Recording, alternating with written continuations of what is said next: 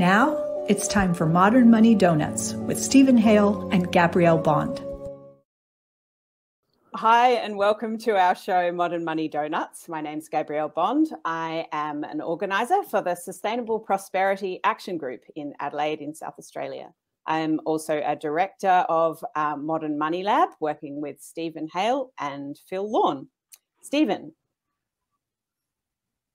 How are you, Gabby? I'm good, thank you. Yes. Now, bright and early here. That's excellent. Yeah, you can see the sun rising behind me here in South Australia, which is a sure sign that we're talking to somebody in Europe today when we have to get up with the lark in order to make the session work, both in Europe and in the US. Our guest this week is Randeep Ramesh. Gabby, maybe you'd like to introduce Randeep. Absolutely. Thank you so much for joining us, Randeep, and for bearing with our technical issues. Randeep is the chief leader writer for The Guardian newspaper in London. He is the winner of the British Journalism Awards Scoop of the Year and the What the Papers Say Investigation of the Year for his work on parliamentary lobbying scandals. And he also edited The Guardian's Instant History of the Iraq War. Randeep is a trustee of the anti-poverty charity Z2K and is a member of the Guardian Foundation Board. From our point of view, if you've ever read anything in The Guardian which has appeared to be influenced by modern monetary theory, there's a very good chance that it was written by Randeep. So what does the job of chief leader writer involve? Hi, Gabby. The chief leader writer of the paper is basically a person who has to have a discussion with other editorial board members about big issues of the day, and then basically decides what the Guardian would think about it in a sort of corporate sense. And we kind of have to make decisions about, there could be foreign policy, it could be Taiwan, it could be Ukraine, wow. It could be housing. You have to know about pretty much everything. I have a shallow knowledge of, but it's a big puddle. And yeah, so we touch upon a lot of subjects, and I've worked on City, on the finance pages of The Guardian. I've worked as a foreign correspondent, and I've worked as a home reporter and investigative reporter. So I've done lots of different jobs, and I think that's probably why I ended up where I am today. It's very interesting. You get to meet a lot of interesting people. Yeah. The pandemic has been a bit challenging, but we don't always get things right. The Guardian, has to make a decision on subjects, and history could turn out very differently to what we thought it might. So, yeah, I was going to ask about that because I think there's a great reluctance to acknowledge that, that whole thing about, when the facts change, I change my mind. People tend to, because of things that they might have said on the record in the past, be very reluctant, even when the kind of ground is shifting underneath them, to acknowledge that maybe they didn't have it quite right in the first place, and to, without losing face, say, I was wrong and I now believe it's this other conclusion. Yeah, I mean, that it's hard because, The Guardian has two traditions. One is a left tradition, one is a liberal tradition. And the left tradition emphasizes, as it would do, vested interests within any system. And the liberal tradition tends to see things as, two sides of an argument. And so you kind of have to straddle those two kind of arguments, two ways of viewing the world. And what I think you can see is that as the dominating paradigm of the way one views whatever subject you choose to view sort of is steadily eroded by facts, by events, then you have to find a different narrative, a different paradigm. And it's quite it can be a struggle. I think, it's often useful to have a disciplining matrix when you're trying to put forward an argument. I mean, these are all sort of, fancy ways of saying people look at the world in a particular way, usually influenced by who they are and what they are. But, that's that's just what we have to do as a sort of editorial board. But you know, we're just one voice in a paper. I mean, we are the voice of the newspaper, if you like, but it is one voice these days, as opposed to in the grand old days of the Guardian when it was basically the only voice. So yeah, for sure. Well, it's interesting that you talk about the view of the newspaper, because particularly where anything to do with modern monetary theory is concerned, I'm often responding to people online because the sort of people that are interested in MMT are very often Guardian readers. When people either complain about something they've read in the Guardian, or they'll be reading something which looks very MMT informed in the Guardian, which you've probably written yourself, and they're saying, "Oh, I didn't know the Guardian was so pro MMT." And I usually respond by saying, "Well, a newspaper doesn't really have one opinion. Instead, it's a conflation of lots of people's opinions. So it just depends on who's written a particular piece." Yeah, I mean, I would say I mean, I've said this to you before, Stephen, in different formats, that I'm not an economist. I'm a journalist, and I wouldn't even describe myself as a modern monetary theorist. I'm just happen to believe that the Guardian's economic tradition is rooted in a post-Keynesian view, and it should have been. And we have made deviations, which I consider errors from that understanding of the world in economic terms. You might know, like Larry Elliott, who's our economics editor, is a Keynesian. I mean, he was. I don't think he'd mind me saying that. So when people sort of read the stuff that they think is sort of deliberately MMT, I wouldn't say it is. I think it's just the best disciplining matrix, the best way of looking at the world. I mean, I think that's exactly right. And we need to keep reminding people that MMT is a lens. It's not well, apart from the prescriptive side, which, as I understand it, is about having a job guarantee for people who are involuntary unemployed against their will. It's really just a correct way of viewing how the world really works. Yeah, I think there are. I suppose I would say that, and again, this is just purely born out of experience. And I think I've said this. Stephen knows this a bit. Is one of the questions that Queen Elizabeth asked a bunch of economists at the LSE in 2008 is, well, why didn't you see it coming? And it was a good question to ask. But the thing was, when I read, I think it's called Money and Government, which is Robert Skidelsky's book on economics, and in the footnotes it says, well, you know, it's interesting to note that there were a group of economists that did see this coming, and it went. If you look in the footnotes, you can see them listed, and they are. Let me get this right. There's a gentleman called William Black, I think. There's Randall Wray. There's a series of people, and they all happen to come. Although Robert Skidelsky in that book doesn't say they are MMTers, they all happen to be MMTs.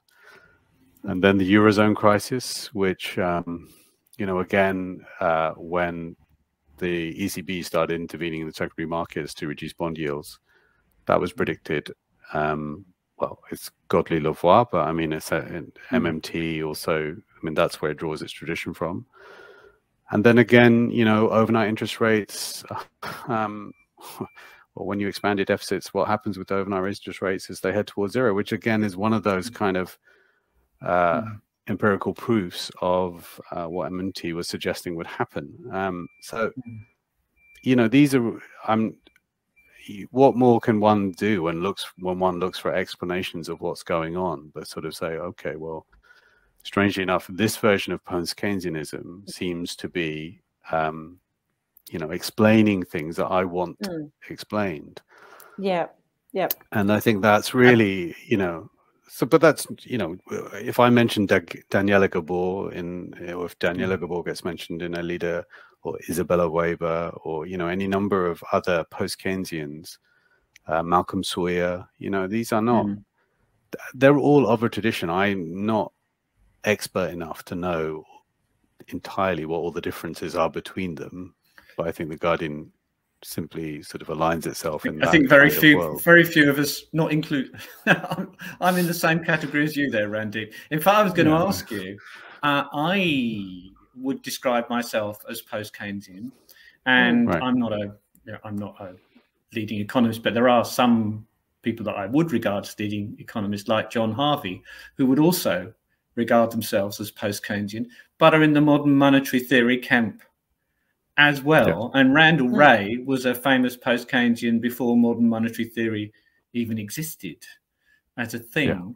And yet, everywhere, but especially in the UK, there are a lot of post-Keynesian economists who not only wouldn't regard themselves as being associated with MMT, but who are really quite hostile about that perspective on the world. And I genuinely don't understand why. I don't understand the difference between the groups, really. You speak to these people on both sides of the fence. Is there a difference, and what is it? It's a good question, because I think I first started really looking at MMT 5 years ago, and I think I struggled to know exactly what the differences were, and I think some of it. I remember talking to an associate of Wynne Godley's, who's around still, and he actually, I think the great worry for the British economy, for people who've dealt with the British, I mean, he was an advisor to Tony Benn, this guy was a part of the Cambridge Group. Francis Cripps, you must be referring to, I guess. Yeah, so exactly. So, and Francis, I thought, was the most incisive kind of understanding of what MMT was, because he had sort of followed the debate. And I don't want to quote him wrong, because I so had a great respect for him when I talked to him. And I think what his problem was really whether the one could reorientate things. I think he had felt that it had gone too far to easily kind of switch to a real resources model. I mean, if one can put it in those terms. I don't think, as someone who had kind of dealt with that world and still deals with those kind of problems, sectorial balance problems on a global basis, I mean, he's well aware. And I thought he had quite a interesting take on it. I mean, where subsequent to that, I mean, this is sort of getting a bit technical, but I did think, I was rather convinced by John Harvey's argument, of what determines a currency's level. And that was one of the questions that Cripps had kind of raised, was like, you tinker with these things at your peril, and there has to be some political notion of what you're seeking to achieve. And that's quite hard to do given the prevailing winds in the UK. And I understand that. And it's a very centralized system. And you know this better than I do, Stephen. It's very hard to move against the orthodoxy, which, has been a losing battle for people who are interested in the post-Keynesian or Keynesian side of the argument since about 1949, when the Treasury kind of basically did away with cheap money. I remember it well. Yeah, but it seems to be this sort of argument kind of goes back to those sort of days, and I think that's the Treasury's dominance of economic thinking is quite remarkable in this country. It's quite hard to push against that, and it's not a decentralized sort of the European landmass is bigger, so you have more interesting debates there, I think, sometimes, and they have much more interesting kind of viewpoints. They've been through so many different sort of histories to get where they are. The American is a big country. Developing countries, have their own traditions of viewing things. And certainly my interest in Keynesianism as a sort of idea was through the developing economy model. So, I'd been a leader writer writing about development. That's how I sort of 20 years ago. Anyway, this is a long way of saying that England is very resistant for all sorts of reasons. You know, some of it is, you know, left-wing economics is dominated by Marxists, I would say. Yeah, but the thing that surprises me a little bit is that I mean, for me, post-Keynesian economics is first of all the notion that market economies left to their own don't automatically self-correct. They have no tendency to full employment. Secondly, that the distribution of income and wealth has a lot to do with bargaining power and isn't technologically determined or to do with productivity. And thirdly, the old Minskian story that capitalism, financial capitalism, is unstable upwards and naturally has booms and busts and needs to be constrained, all of which, of course, feeds into MMT. But the thing that confuses me a little bit about that, the UK story, which I accept that just the way you've been talking about it, is that after you failed to have any influence consistently for 70 years, you might think that a different approach, a slightly different approach, might not be such a big risk, because, as I said, I think of myself as a post-Keynesian, but it depends what you're trying to achieve, doesn't it? Well, across much of the world, post-Keynesians are 70 years old or above. That's basically, maybe not in the UK, but here, pretty much, unless you're at Sydney University, you're probably 80 something if you're a post-Keynesian. And I like the way John Harvey puts it. He says modern monetary theory is just post-Keynesian monetary economics done right. Yeah. I mean, you know, but I know Randeep is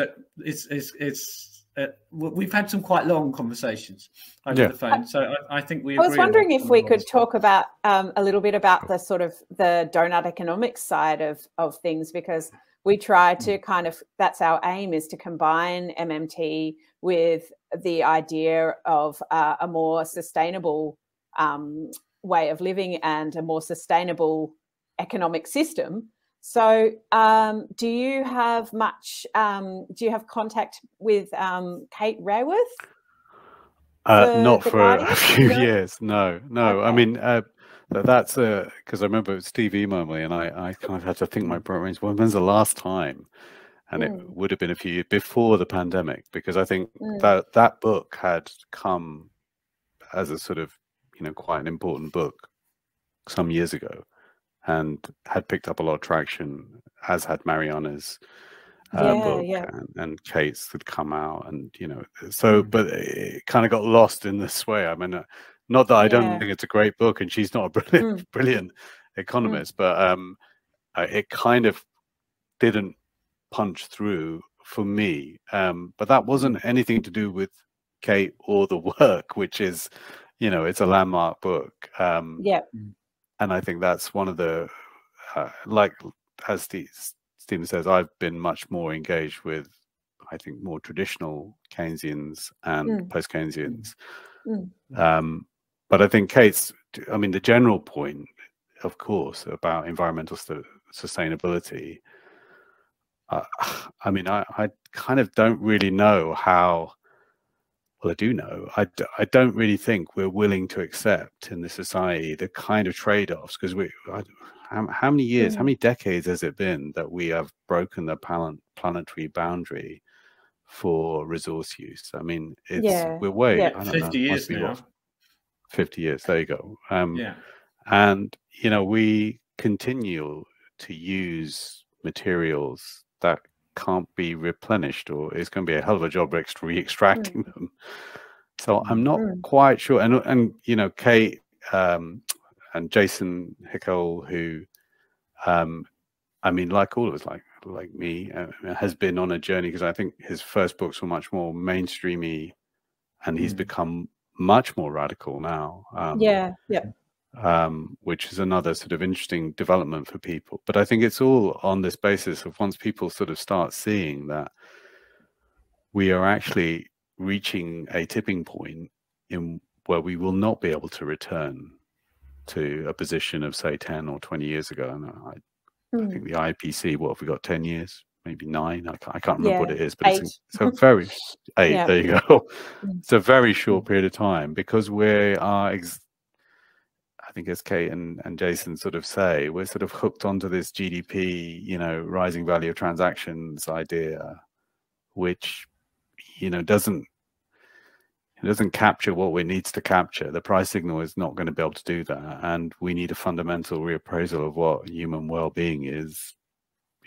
Where do you think that would come from? Does it have to come from people like Extinction Rebellion and people, just ordinary people on the street, realizing that we can't go on as we are?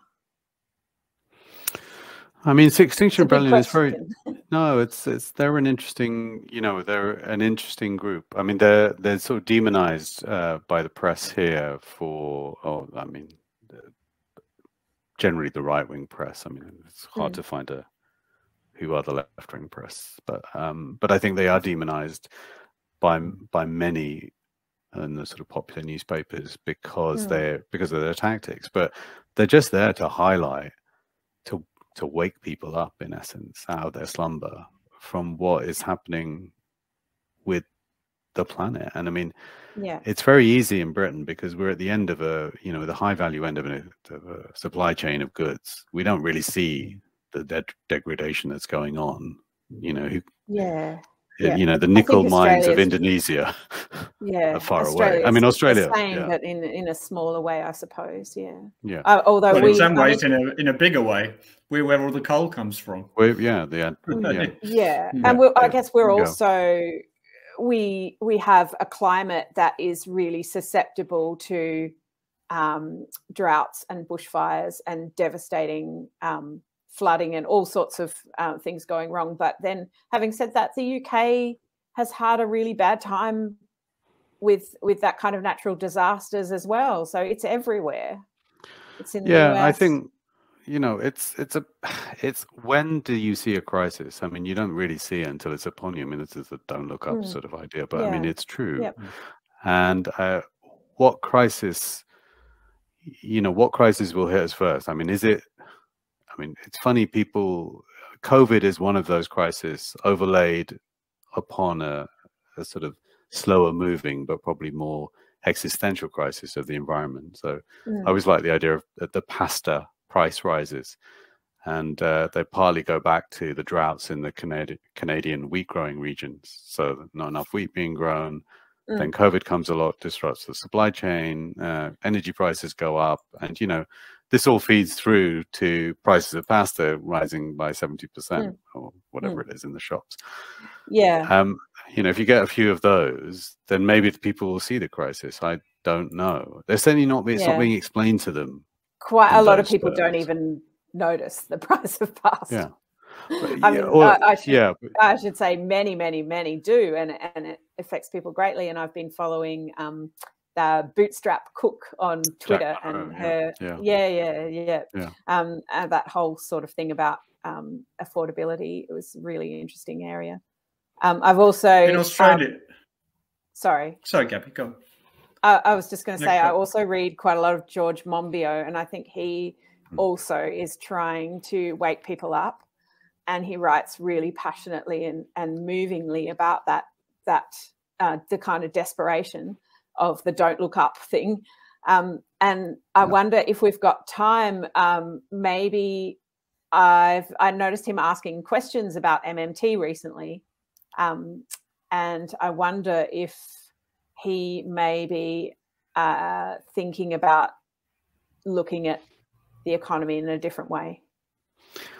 I don't know. I mean, I know George a bit, but I wouldn't say that I kind of talk to him about these things in any great depth. He's his own man. I mean, he's his own person. He makes his own decisions, and but I'm sure he'd be willing to listen. I think the part of the problem with, I mean, it's interesting that you've taken the environmental kind of side of it. May be the way that people can see MMT as a sort of way of viewing the world, and it might work for them in that sort of way, in the same way that it worked for me because it explained a few things, you know, that I had been sort of pondering on. Why is this working in this way?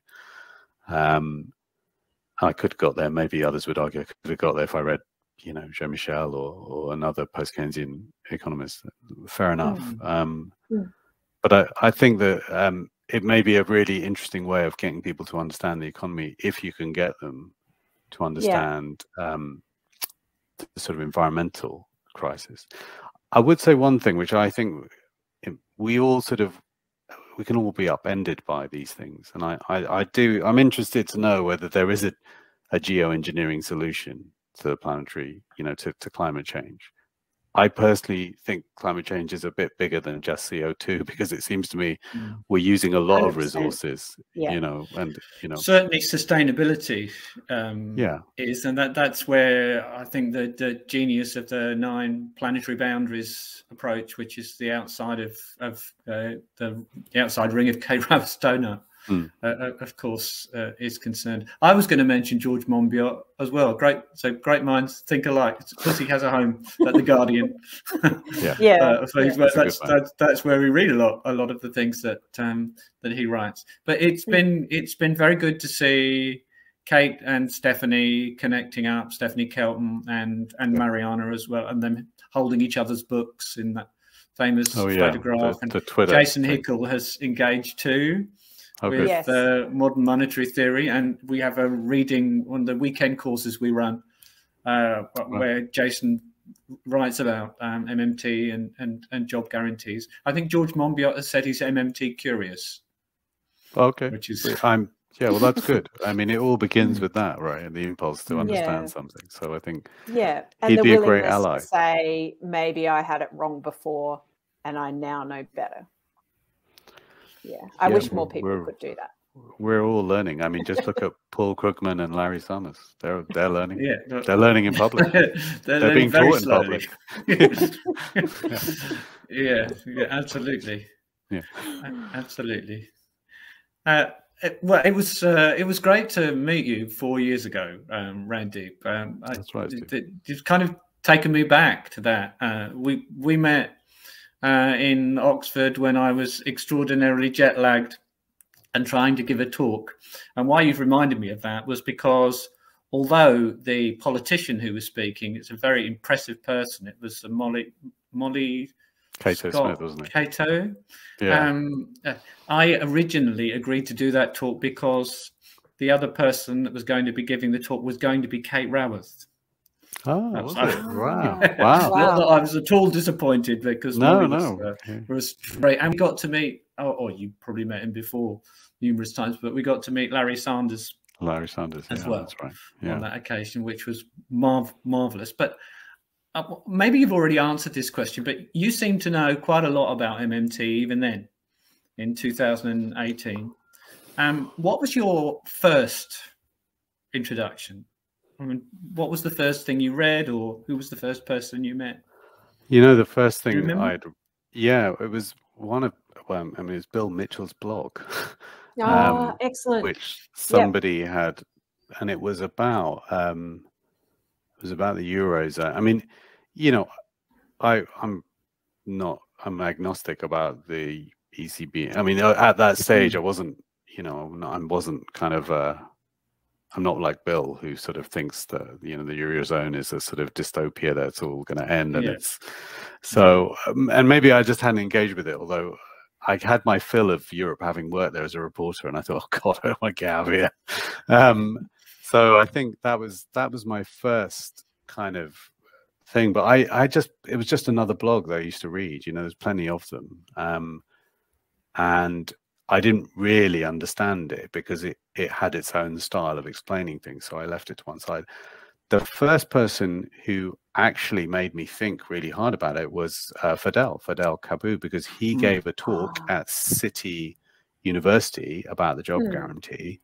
And it was at a time when it was sometime earlier, but the job guarantees had started being talked about at the end of the Gordon Brown premiership in Britain, which was sort of 2009, 2010.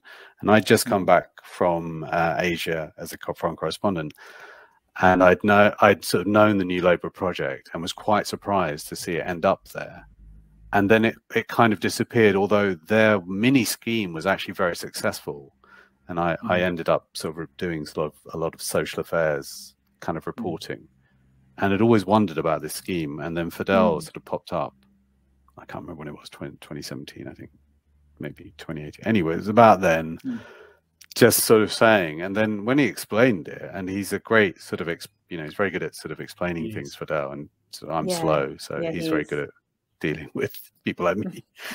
And I thought, this is really smart, this is great. Why don't I understand economics, even though I sort of think I get Keynes in the way that he can kind of explain it to me so clearly. And that's really where it started, and when I started reading up on it. And then I had a sort of an idea of doing a sort of bigger piece on post-Keynesianism, and that's where I talked to like Vicky Chick and kind of Francis and other people, Joe, and it was a great time because Corbyn was in the air. So this idea that you could have a different sort of economics was being kind of retailed. Bernie Sanders was sort of big in America. Yep. So everything seemed possible. History was proof otherwise, but I mean, it was an interesting time, and that's where I sort of. But what I really thought was brilliant about opening your mind up was if you were prepared to read a few books again, in some cases for me, and understand them in a different way, you could really grasp at something that you had maybe glanced and kind of not really understood. I don't know if you get that. I mean, for me, that was the way. And I've been much more comfortable now with the post-Keynesian traditions, sort of talking to people about them and understanding why people hold certain views, because they're not ideological in the sense that there's some great kind of left-right ideology. They just have a belief system, and you have to sort of accept that belief system. Yeah, or they've been taught a certain way, and they need to kind of unlearn things. Yeah. I mean, I agree with what you were just saying, Randy. Sorry, please continue. No. I'm just rambling. Go ahead, Steve. Yeah, I was going to say that for me, the great thing about MMT, and Bill Mitchell would not agree. I don't think, because I think Bill sees MMT as having far fewer roots in post-Keynesian economics than I do. And he's the great expert and I'm not. But for me, fair enough. The thing about post-Keynesian economics was it was almost, at least when I encountered it, almost the economics of defeatism. It's what's wrong with the way the world is being run at the moment, and what will remain wrong because nobody's ever going to listen to us. That was what it sounded like to me, whereas the modern monetary theory perspective was more positive. We don't always have to lose. We actually have, here is a proposal, but here is a really transformative way of looking at the world and looking at public finances, which can change people's opinions and can make things look possible, which previously didn't look possible. But I think, and maybe Gabby will have another question, otherwise we'll have to wind up soon, but I think there's a much smaller step from post-Keynesian economics to modern monetary theory than the vituperative dialogue that you sometimes see would make it appear. I think we're very close cousins, really. Yeah. I mean, I think, Bill is, he's a very, very clever guy and knows much more about, economics than I would ever be able to. And me too, 100 times as much as I do. And I'm sure he can see these differences, and he's probably being engaged in debates where he has been debating those differences, but they are too fine a point, or I am not. I don't have that in me to see that fine detail. Some of it may not be fine detail, But I think it's, you know, his books are always, you know, they're very interesting. They're very informative. They've got, you know, and I kind of hold him in quite high regard. I know it's a sort of he's you know, I'm sure he thinks the Guardian is, you know, Remainer Central or whatever, but but you know, that's fine. Well, he played the same role in my education that he played in yours. Well, Randy. Yeah, I mean, I think the big problem is really that how without a political project does one sort of change the paradigm, and that because I think the academy is up for, you know, change, and it's in its nature to want to have a debate. I mean, that must meet the challenge, you know. But essentially, economics is a political project. I mean, that's what I sort of think is bizarre.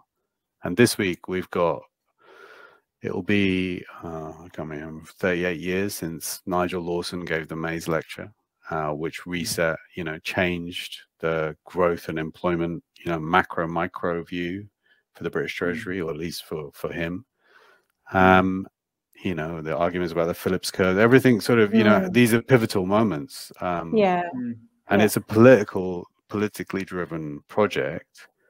And it was about, you know, financializing the UK economy, which, you know, has been successful in many ways. I mean, it's successful for the people who pursue that project, but it's left us in many other people.